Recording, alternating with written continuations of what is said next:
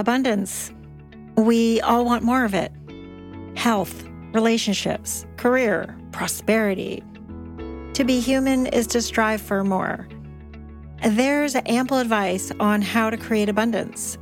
We need to have positive thoughts and believe in ourselves. But what happens if positive thinking doesn't come naturally? Are we doomed? I'm Jill McCabe, author, entrepreneur, negative thinker turned optimist, and your host on the Thinking Vitamins podcast. For years, I struggled to believe in myself, and for years, I fell short of my goals and aspirations.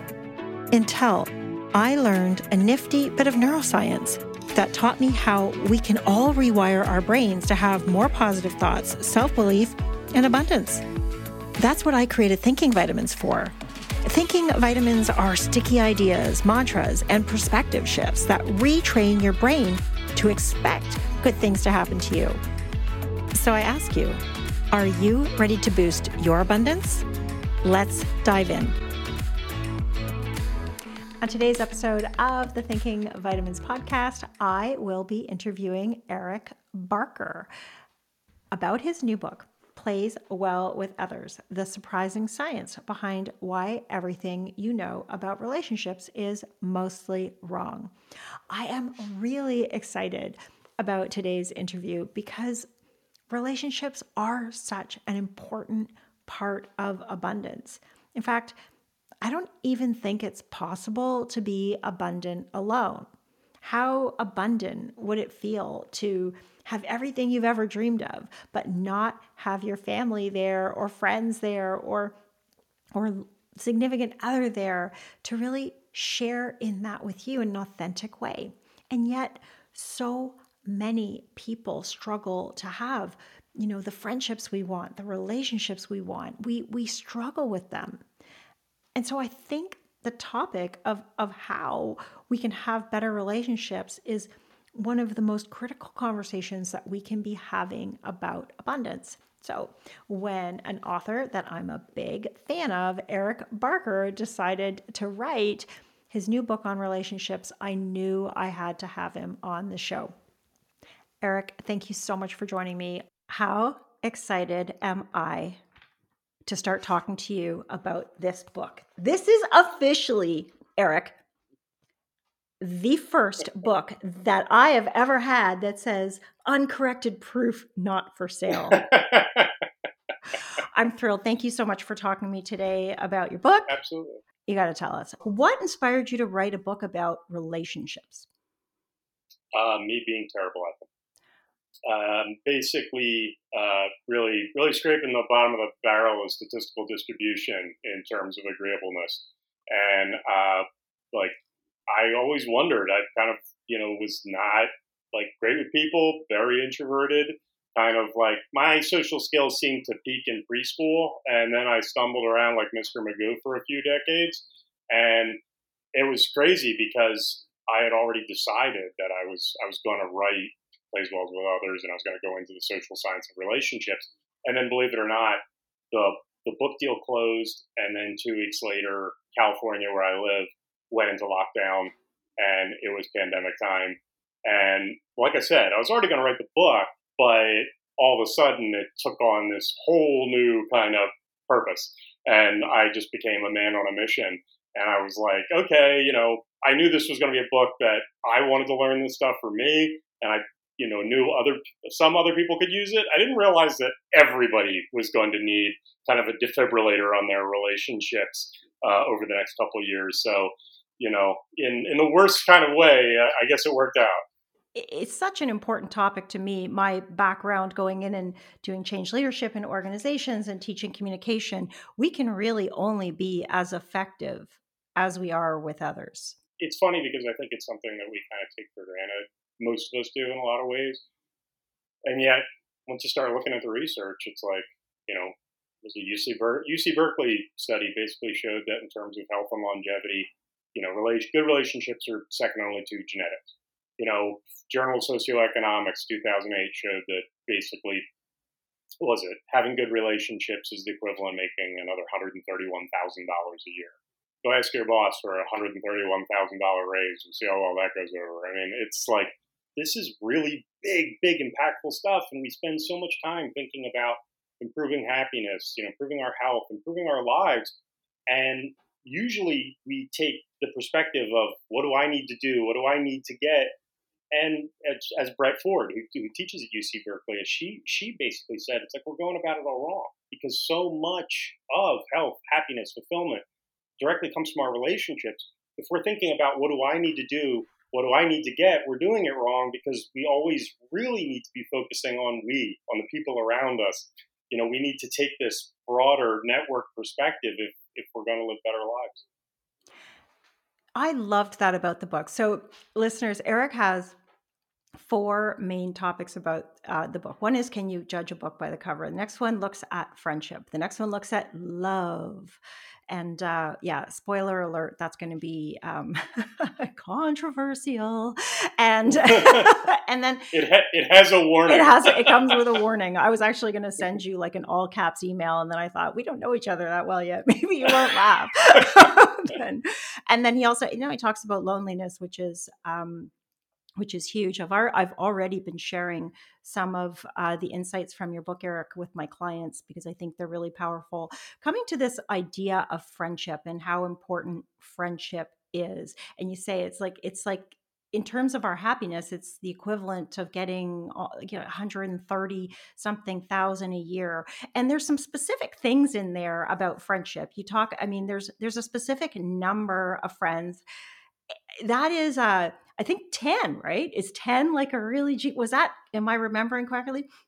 I mean, it depends. Most Americans have 4 close relationships, 2 of which are friends, and friends make us happier than any other relationship. Sorry, spouses. Friends make us happier than any other relationship, because they're completely voluntary. There's no contract. There's no blood relation. So friendship is fragile. But that's what keeps it pure, because people are only there if they want to be so. And the truth is, like, what was it? Yeah, I think basically we lose friends as we get older, as we all unfortunately know. Teenagers average about 9. And like I said, that generally comes down to 2 in adulthood. But people who have more than 6, generally report, I think, being about 60% happier. If you have 6 close friends that you can talk to about that, and in the workplace, friends are huge as well. People are much happier if they have friends on the job. It's more than happier, though. Like, apparently it helps us live longer. It helps us avoid disease. It helps us rebound from disease. So, but you talk about what you want in a friendship, what makes a friendship and what doesn't make a friendship, because there's this like small talk. Apparently a lot of small talk is like 2 thumbs down on the friendship scale. Right. So I mean, basically it was 2,000 years ago, Aristotle said that defined a friend as another self, and that is very, like, that's perfect for an Instagram quote. It's really wonderful, and it caught on. I looked through a lot of classic literature, and for 2,000 years you could hear it being mentioned. But it was only in the past few decades that social science kind of woke up and decided to prove it. And now over 60 studies show that that's accurate. The closer we are to someone emotionally, the more that the Venn diagram between them and us overlaps in our brain. We have trouble distinguishing actually ourselves from our friends. It takes us longer to reply to questions. Is this a trait that you have or a friend has? With friends, it takes us longer to distinguish the 2 of us. But no, friendship is really critical. And for most of friendship advice, we go to Dale Carnegie, and most of the things Dale Carnegie said have been validated by social science. The only thing he was wrong about was that we're supposed to put ourselves in the other person's shoes, see things from their perspective, and it turns out we're terrible at this. We are really, really not good at that. But the issue with Dale Carnegie's stuff is that it's really only good for the beginning. As you were saying, small talk, we've all had that situation where we're trying to make a new friend, we're getting to know somebody, and eventually the small talk kind of goes in circles, and you kind of can't break through to that next level. And that's where the issue of vulnerability comes in. We're trying to impress people. And the truth is, that harms new friendships. It doesn't help them. I used to think that, you had to show such a good front, a strong front, the whole fake it till you make it stuff. And you talk about doing something vulnerable, right? You talk about saying stuff that scares you. Can you speak more to that? Because this is how to do it, right? Oh no, I mean that's what it comes down to is, generally we're trying to impress people, we're trying to seem high status, and certainly, in terms of leadership, in terms of sales, in terms of many business relationships, that is an aspect. But in terms of personal relationships, that creates distance. What creates closeness is that level of safety where, to build trust with someone, what we see is that you need to trust them first. That trusting them creates the opportunity for them to trust you. You being vulnerable allows them to be vulnerable, with you. And opening up, saying the stuff that scares you, lets the other person know that it's safe. When I talk about friendship in the book, I say that the difference between the little hacks and the Dale Carnegie stuff is that to deepen friendships, it really comes down to, in economics, what is referred to as costly signals. We like the Dale Carnegie stuff and the hacks because it's easy, simple, it's quick, but it's like it's too easy. For friendships that are deep, for people to trust you, then it has to be costly. It has to show that costliness. And the two costly signals that are most powerful when it comes to friendship are, number one, time, because plain and simple, if I give you an hour of my time every day, I can't do that for more than 24 people. End of story. That's it. Thank you for calling. Just can't. And that says you're part of an exclusive group. When you give somebody your time, that shows that matters. Vulnerability. When I say things to you that could be used against me, that could make me look bad, I'm trusting you. And when somebody trusts you with that, it's safe. You know that you can maybe trust them because they've put themselves in a potentially difficult situation. Now, with you willing to extend that, people open up. You're opening up with them, they open up with you. So I call this the scary rule. If it's scary, say it. Now, granted, incremental. Don't confess to any murders. Like, just take it small, take it slow, and look for reciprocity. You admit something vulnerable, they do the same. This becomes the procession that allows somebody to really get to know you. I've had a real chance to put this kind of thing into practice recently because I've moved across the country. I'm a Canadian, and I've moved across the country from Toronto to British Columbia. I now live on the coast, and I've made a lot of new friends, and I have had an opportunity to be very authentic, and reach out I agree, Eric. I think there's this. Don't tell them all at once or they'll run away. but maybe try one thing and then the next and then the next. I will say for listeners, we're going to get to toxic relationships in a second because Eric covers those as well in the book. But I will say to listeners, make sure that if you're going to try out vulnerability and saying something that scares you or opening up just a little more than you might, don't do it with someone who hasn't given you every reason to trust them so far. So, take and because it's true, sometimes we want a relationship with someone to work out. And so make sure there's that, hey, this is a neat person. Even if they didn't honor you, start with something that you could share just to almost see if this is someone you can trust and then keep building on it. Because I think, well, let's talk about those frenemies. I think let's talk, because you talk about frenemies in the book. What's a frenemy? Because I actually didn't know. I know people talk about it, but I really didn't know what a frenemy was. Yeah, no, frenemies are a big deal. This is research done by Julia Holt-Lunstad, and she basically found that the technical term is ambivalent relationships. And what's funny is enemies, people we really have a negative relationship with, they actually don't cause us as much stress as frenemies do, because it is that ambivalence.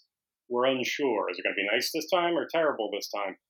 Frenemies actually cause us more stress. They're more correlated with depression and heart disease than enemies are. Because enemies, you know what's coming. You're prepared for it. You can avoid them. Frenemies actually we don't see them any less than we see people we really like. And generally they make up about 50% of our relationships. And, so it's really difficult. But now, frenemies can come in many flavors. There could be just people you don't click with. But what I really dive deep into is the issue of dealing with narcissists, which is something that is quite common. And, it's a really tricky thing that I think a lot of people are dealing with, right now, is that, narcissism, we've got some real problems here. And frankly, the most recommended thing is the thing we're least likely to do, which is just no contact. Yeah, I actually cover the firing people in my book. Uh, Actually, in my book, it's Go Time. I cover, I think it's in chapter, because my background from behavioral science, we know that if our social network is not designed to support us, it's actually designed to hurt us. I like to say, Eric's got these really cool little systems that he teaches throughout the book to help you get good relationships in practice. But I like to call it, you can't outsmart social. So you can't trick, so you can't just hang out with this person but then decide, oh, that's not going to affect me or bring me down. It is going to bring you down.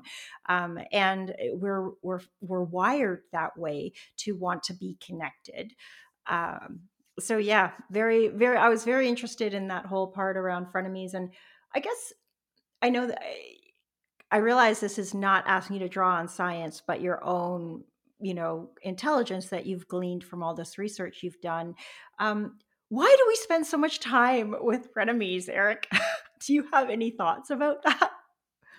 I mean, a big part of it, frankly, is that often we don't have a choice. I mean, if your coworkers, aren't very nice people, unless you leave your job, often you don't have an option. Or if your spouse is friends with people or your neighbors, there are a lot of people we deal with who we real like opting out would require you being a hermit.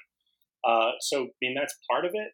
But the other thing, and again, this was found in the research, is that even when people have the opportunity to step away from from people that they know are toxic or problematic, they often don't do it just because you feel bad. You've known this person a long time, or maybe they were there, they've helped you with something or something else, or you just have associations with them.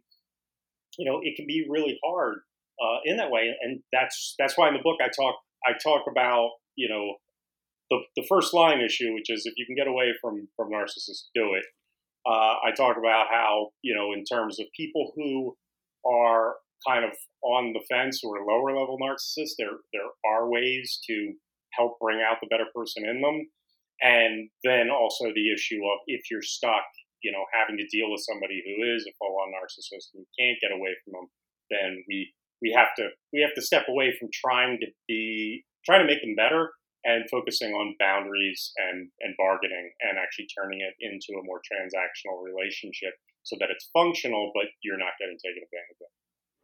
Yeah, I really liked one of the techniques for the lower level narcissists. I recall you writing about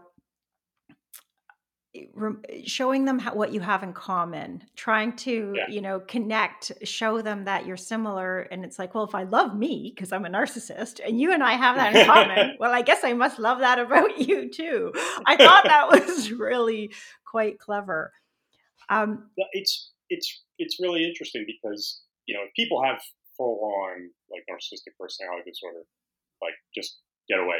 Just as I say in the book, it's like I would sooner recommend you do your own appendectomy than try and deal with a full on narcissist, because even actual therapeutic treatment typically has negative outcomes. Like they get worse. But people who are kind of low level narcissists, just like you said, like three things that can really help. Because it's not that they lack, it's not that they have zero empathy. It's just that they have a lower level empathy. It needs to be shifted into gear. It's a weak muscle. And you can help activate that by expressing either similarity, vulnerability, or community. And what's great about empathy prompts like those three is that not only can they kind of help bring out the better person, but they also act as litmus tests. If somebody doesn't respond to you to similarity, they don't respond to expressing vulnerability, they don't respond to community, then this person is probably too far gone, and that's when you need to plunge the stake into their heart.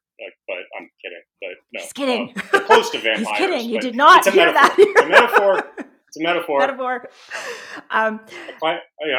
Creative license. Creative.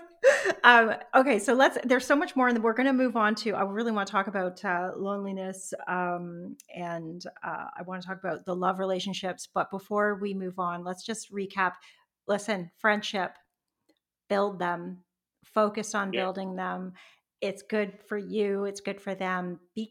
Be vulnerable, but not with a narcissist, like be vulnerable with someone who's shown you reason to. And you can do that by saying something that scares you and having those real conversations, reducing that small talk.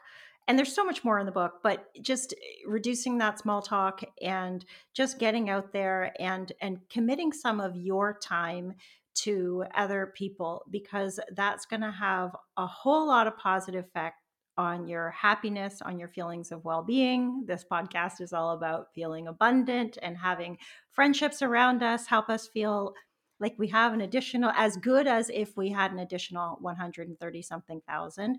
Plus they help us live 10 years longer. I mean, you need to read the book just to get so much more on what you can actually do to build friendships in your life. But now, Eric, I was going to go to love next, but now I think I want to go to, I think I want to go to loneliness next, because what if someone's listening to this? What if you listener are listening and going, oh my gosh, I don't have those 3 to 6 friends. I don't have that. And hey, if that's you, you're going to read the book and you're going to learn how to build those friendships.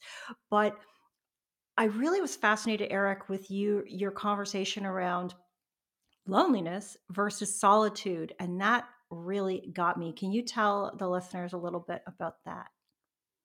Yeah, it was something that kind of knocked me for a loop. Was that Faye Alberti, who teaches at the University of York, is a historian, wrote a history of loneliness, and basically loneliness kind of didn't exist before the 19th century, like almost as an experience. That's a slight exaggeration, but not by much. If you look through, she looked through all the books, and basically you would hear the word lonely, but it would refer to it didn't have the negative connotation. It could refer to things being alone, but it didn't have the negative. It wasn't until actually Mary Shelley's book Frankenstein where loneliness first became a negative. And what you can trace this to is that it was in the 19th century that we had this explosion of individualism, where communities in the past, people had always been associated with. There was religion, there was their nation, there was their group, their tribe, their community. We were much more tied in, with these bonds. And that connected me with some of the other, even more fascinating issues around loneliness, which is most of the work by John Cacioppo, which showed that lonely people don't spend any less time with people than non-lonely people, which doesn't seem to make any sense at all. But if we think about it, everybody's felt lonely in a crowd. So if you felt lonely in a crowd, that tells you that at least sometimes, loneliness really isn't about not having people around. Loneliness is a subjective feeling. Loneliness is how we feel about our relationships. You can be apart from people, but if you feel like you're part of a family, part of a group, part of something, then you don't have that despair of loneliness. But you can be surrounded by people, and if you don't feel connected to them, you don't feel a part of them, then you can feel just as lonely when you've got people around you.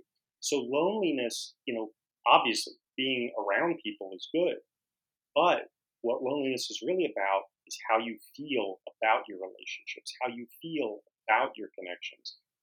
Expanding them, yes, spending time with them, but also just deepening them so that you feel that no matter where you are, there are people out there that love you and are thinking about you. Yeah, I found that so powerful. I grew up feeling very lonely.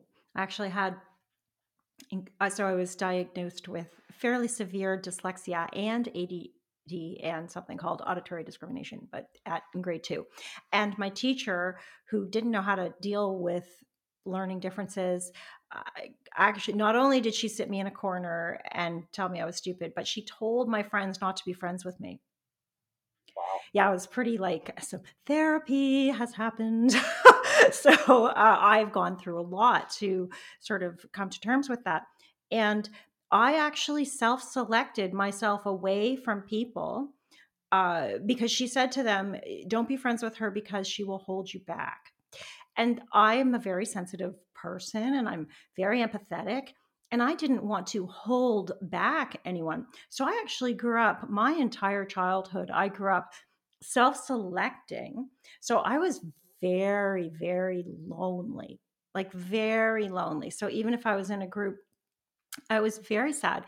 And then it's interesting that we talk about solitude because now I've come to love solitude. Like, COVID happened. I'm very I mean, as listeners of this podcast know, I'm out, I'm social, I'm talking to people. And it's like I was okay to be, alone because I got sort of good at it. And I'm good, my first when I first had a business, I was a restaurateur, a very successful one. It was very social, so I'm fine there. But I'm actually really comfortable to sit around, read books, meditate, do all that kind of thing. And there's actually a richness in that. And you even speak to the power of solitude being like a creative um, channel. Can you tell us more about that? Yeah, I mean, that's the thing is that prior in the 19th century, we've had plenty of solitude. It's like everybody has always had time alone because people used to live in homes with extended family. There'd be lots of people around, but it's like when traveling, excuse me, there weren't trains, buses, planes. It was like most travel was done on foot, alone, through the woods. It's like people always had a balance of a lot of social time and a lot of alone time. But people didn't feel lonely because they knew that they were bonded to a community of some sort. And solitude, what's funny is loneliness is correlated with basically like every negative health outcome under the sun. Like when I was doing the research, I seriously wanted to like throw the books away and go see friends because I was like terrified that I was going to end up dead just spending this time alone reading this stuff. Like loneliness was it John Cacioppo did research that basically the stress that's produced by loneliness over time is the equivalent of physical assault. Loneliness is like getting punched in the face. It's terrible. But solitude, when same physical experience, we don't have people around us, but the subjective experience of being alone, but you don't feel unconnected from others, actually has many positive benefits. And this is actually something I pulled from Vivek Murthy, who is the Surgeon General of the United States. So you have the biggest health official, in the United States, basically saying it's like, no, solitude is really healthy. So it's really funny how the physical experience of being by yourself, the health outcomes of that can be literally one extreme or the complete opposite extreme, completely dependent upon your subjective experience. And it's all about your subjective experience and perception of your relationships. If you don't feel closer to others, you're going to feel lonely. That's really bad. If you do feel like you're a part of something, even when you're separate from those people, it is rejuvenating. It's positive. And I do talk about in the book how many great people, Newton came up with, so many of his great theories in physics when he was isolated in Woolthorpe. I mean, Einstein took nature walks by himself, every day. Pablo Picasso talked about how without solitude, no great work is possible. Just everybody, Kafka, Dostoevsky, all of these people praise time alone. We just need to make sure that we feel connected to others so that time alone is really beneficial. I think what you say about the subjectivity of it is I got an opportunity to witness the truth of that yesterday because I was reading this book in preparation for our chat. And I really love that. And of course, circumstance allowed me to practice it because a client who I was talking to spoke of loneliness and so spoke of being alone and spoke of having a negative reaction to that. And they were sharing a story about a formative time for them. And they shared the story of a formative time in the sort of in this loneliness. And I said, well, was it loneliness or was it solitude? And then I mentioned your book, and then I mentioned the two differences. And right away, she sort of clued in that it was solitude and instantly had a more fond relationship with those former experiences. It was just perfect. I mean, this book is great. People, you got to read this book. It's so important. What are your thoughts about that? I mean, I just put it into practice right there. No, well, I I think there is that issue. There's that stigma around loneliness. I think it's something that generally pre-pandemic, I don't think gets discussed enough. I was looking at a lot of the research and stuff online, and you know, almost all of it was directed at the elderly, which certainly the elderly experience loneliness, and it's great to help them.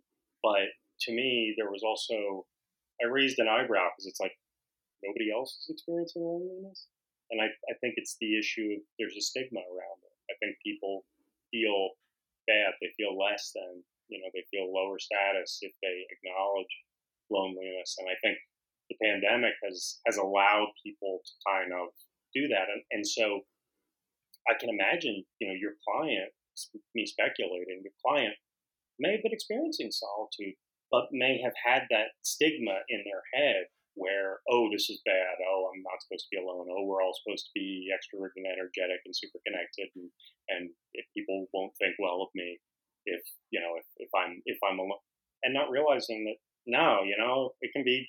We all need time to read. Extrovert, introvert, whatever. We all need time to recharge. We all need time for that, and it's okay, and it's not shameful. And like I said, it's terrible that a pandemic had to bring it about, but it's great that now it's acceptable, that much more acceptable for people to say, "Wow, I felt pretty lonely," and most people can relate. Yeah, I think this is really something to for I guess you listeners to think about in your own world.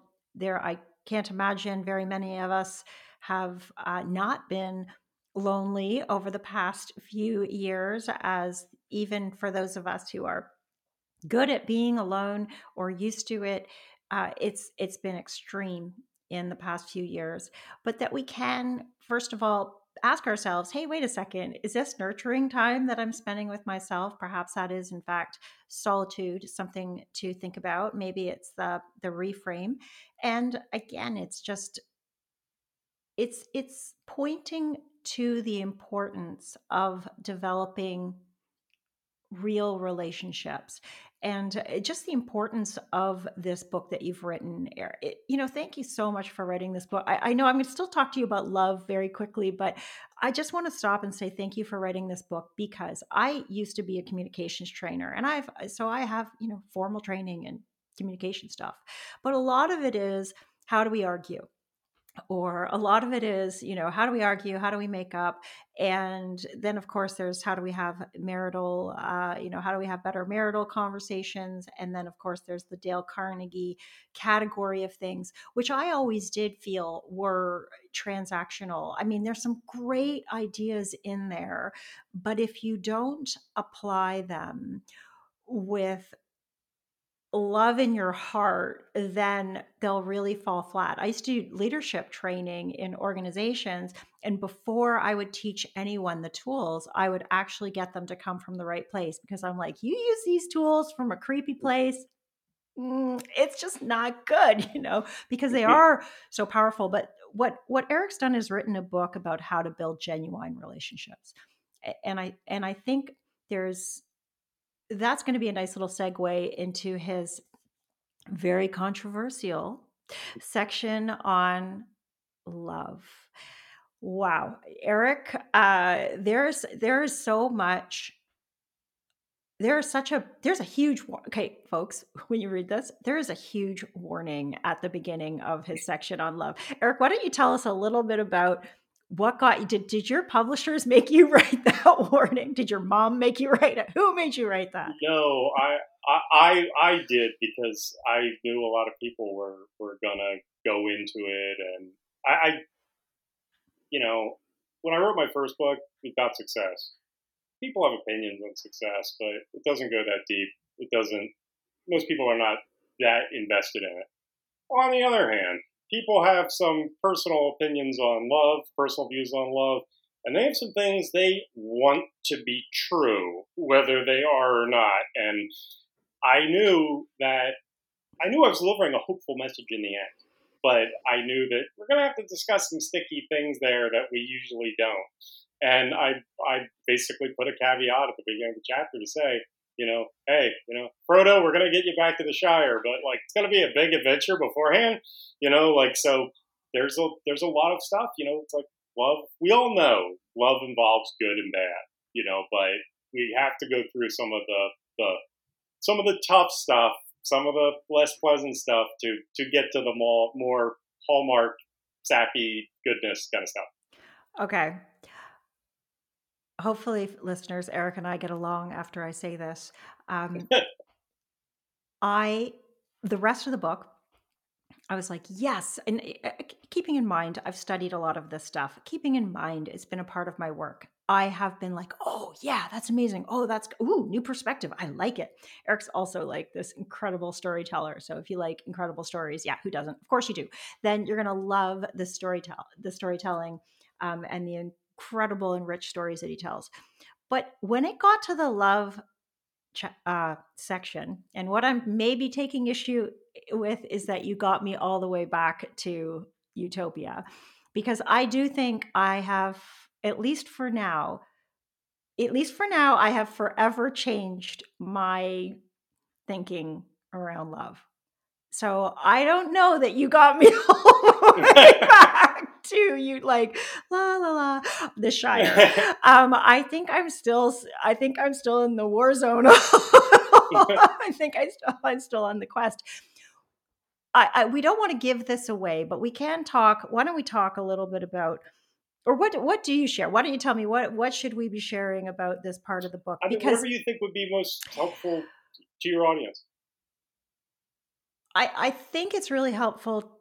I highly recommend you I have never, ever in all of my research, and I've researched a lot of things, come across the perspectives that you shared, and I think they're important. And I actually think that there should be a new world order where we all understand this. I think it would change everything and possibly lead more people to the positive outcomes. I think we've really seen why there are so many failed relationships. But I think what would be most helpful is to say, okay, lovebirds, those of you seeking love, those of you seeking to improve love, let's talk about, I really liked, you shared some research. What was that research? You shared some research about if they don't fight, it's like a goner. So there's this thing, you think that not infighting relationships are what you're aspiring to, but that's not it at all. Can you speak more to that? Yeah, John Gottman, who is like the leading researcher on marriage and love, guy's done amazing research. I'm getting a full back tattoo of John Gottman's face. Like he's the greatest. He's amazing. And like basically what he found is, first and foremost, 69% of real marital issues never get resolved. Like you're going to keep arguing about them forever. Like that sounds, again, warning, sounds very depressing at first, but that's actually a good sign. Like this is true for happy couples. It's true for unhappy couples. 69% of the serious issues never get resolved. But people can be very happy like that. The issue is that it's not about always resolving the conflict. What keeps marriages together and happy is how you regulate the conflict. That the way that you handle it is more important than solving it, putting it to bed, being done with it. And the issue is, if you're not communicating, well, then there's no way to deal with it, to work around it, to come to better understand the perspective of your partner and to honor their values and your values. And we think that, oh, geez, arguing is really bad.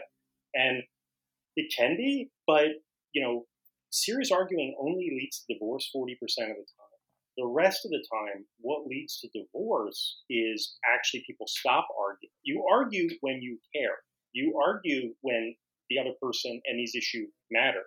When you give up and you don't care anymore, they don't care anymore, you start living separate lives. And that's what usually precedes divorce, is people just, there's no point, they stop trying, they live separate lives, and eventually they move on. So the issue is, John Gottman puts it in a pretty funny way. He says, like, if you've been in a long-term relationship for a while now and you have not had a single serious argument, please do that immediately. It's like you need to communicate, because not communicating can definitely kill things, can definitely cause problems.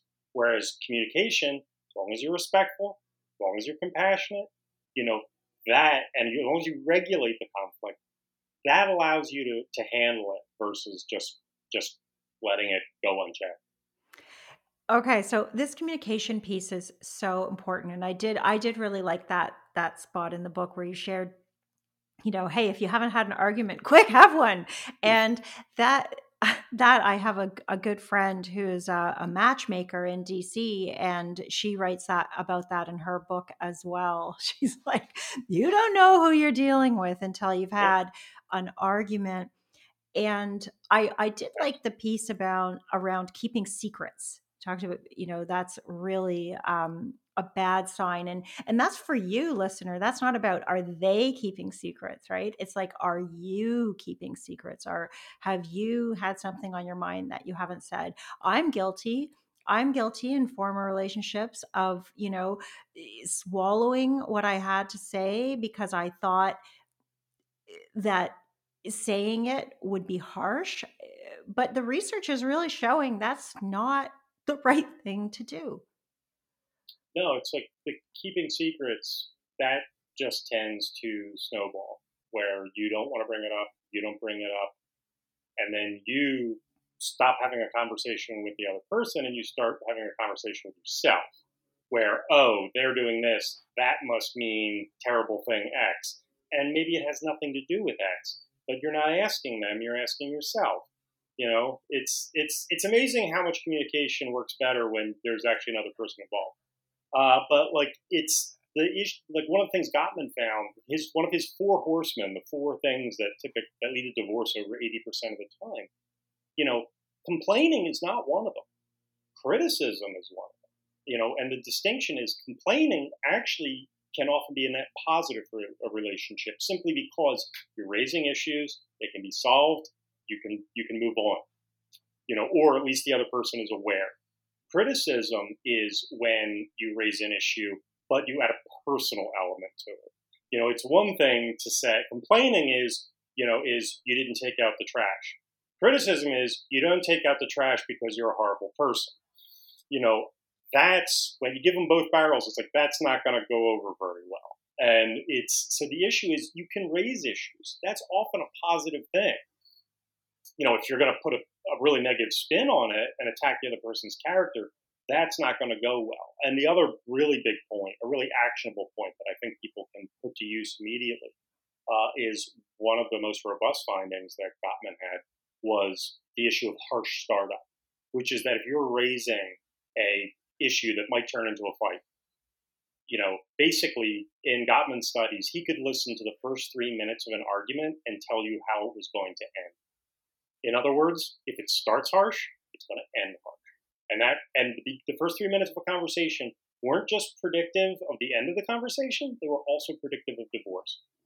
Just raising issues in a more polite, friendly, compassionate, neutral way made such a difference versus raising the exact same issue in a very aggressive, confrontational way. So just reducing harsh startup can have an immediate, huge effect, on relationships. And if you just take a deep breath, it's not that hard to do.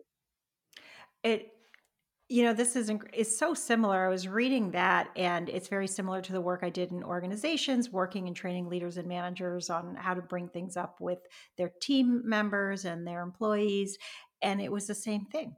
It's like you don't start with you know, you this is for reals, for reals. I once had a boss. He was my boss. He didn't say it to me, but he said it to someone else.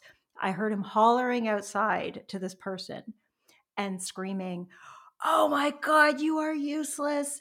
You are absolutely useless. I could train a monkey to do what you're doing better than you're doing it."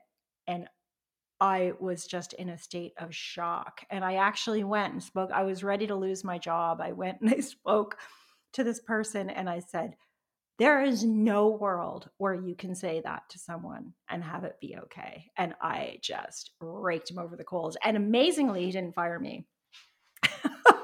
And he's known for, because he knew that that was not okay. But I went on to train managers and organizations, and it was the same thing. Just stop. And the little thing that we would do there, and I would imagine it would work in relationships as well, is just say, what the outcome. Hey, I want to have an amazing evening with you, but first, I want to talk about the trash all over the floor that you said you were going to take. But to talk about the outcome that you're looking for and to state it right up front is something that, at least in professional context, works really well. Or, hey, I just want to, align ourselves on this, just saying something so they know right off the bat, hey, the goal is let's come together. I learned so much from that, from the love side. There are things, listeners, I don't want to give away because I really do think you need to see. I really do think you need to see the case that Eric makes for something. And if we just talk about it quickly on the podcast, I worry that it won't have the context and that we'll both start getting nasty messages. All caps in our email, because he has us take a hard look at love and ask ourselves, what are we really seeking from this, and what is really possible, and what is it really going to take? This is a Thinking Vitamins podcast. So we want some actions that you can take right away to increase your abundance, in this case, in relationships. And there was something that you can do with your partner, and I would imagine, or your loved one, or even a friend, to keep spice alive. But in the case of love, what is that? You talk about activities. What's that all about? Basically, they did some research and they had couples go on pleasant dates and they had couples go on exciting dates. And exciting one, really, really, really one. And it makes sense. Usually early on in a relationship, you're going out on dates, you're doing fun things, and love blossoms. And, but the thing is, we think, oh, that's just the beginning of a relationship. And it's like, no, doing those exciting things, getting out and doing fun stuff really contributed to that. And that can happen anytime because of a psychological principle called emotional contagion. Basically, whatever environment we're in has an effect on us emotionally. And we attribute that, Pavlov style, with the people that are around us. So if you're going out to concerts, if you're going horseback riding, if you're going on roller coasters, this is exciting, fun stuff. And you associate that with whoever you're with. So it allows you to be a little lazy. You can kind of like shift the burden onto the environment. That's kind of fun. But we forget about that. We get lazy. We just sit around the house. We watch Netflix. We eat pizza. It gets boring. And guess what? We start to think our partner's boring. And, it's love needs a defibrillator. It's like we need to kind of do some of those things we did in the beginning because that really makes a difference. And it's like a lot of people, we forget that, and we forget that that's part of the problem. I get into the issue of kind of the fairy tale relationship, and fairy tales are nice. The only problem is fairy tales are passive. Fairy tales are something that happen to you, and especially as I get into in the book, it's like especially in today's relationship, you can't sit around waiting for the universe to deliver happiness via Amazon Prime. It's like you need to be proactive about it. So in terms of a relationship, you need to do things to keep it alive. And if those things are exciting, it works all the better. I absolutely loved that. And that was another one of those, you read it and you're like, how did I not already know this? How did this make so much sense? Listen, Eric, I know we need to wrap up this conversation. Thank you so much. I do have one question before we sign off. Personally, for you, what has been the greatest change in your life since writing or researching and writing this book? I mean, for me, you know, I have not been the most vulnerable guy. And, you know, and with friends, you know, I have some very close friends that I open up with, but now I make a concerted effort to open up a little bit and to try and be, you know, a little less impressive, a little less of a cool, tough guy, and I try a little bit more to be honest about difficulties, to be honest about, you know, the issues that I'm dealing with. And what I find is that, again, it does work, you know, in the sense of, you know, people feel like they can talk about their problems to you.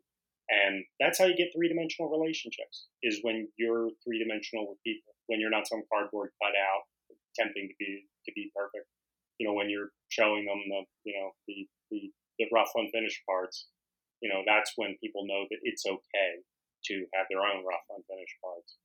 And you get to see the whole person, they get to see the whole person. And, you know, it's a lot more fulfilling. Scary, but that's what's worked for me. That's why I'm sure you're thrilled that you wrote it. Thank you so much for coming, listeners. This is a really important book. We need to turn loneliness into connectedness. We can enjoy time alone, but that's solitude. And we can build stronger, better relationships. What's in this book will absolutely change your life. You'll change your life. You'll change your loved ones' lives and your friends' lives by reading it and sharing it. And Eric, thank you for coming and talking to me about this today. Thank you. It's really been great. Thanks so much for listening to this episode of the Thinking Vitamins podcast.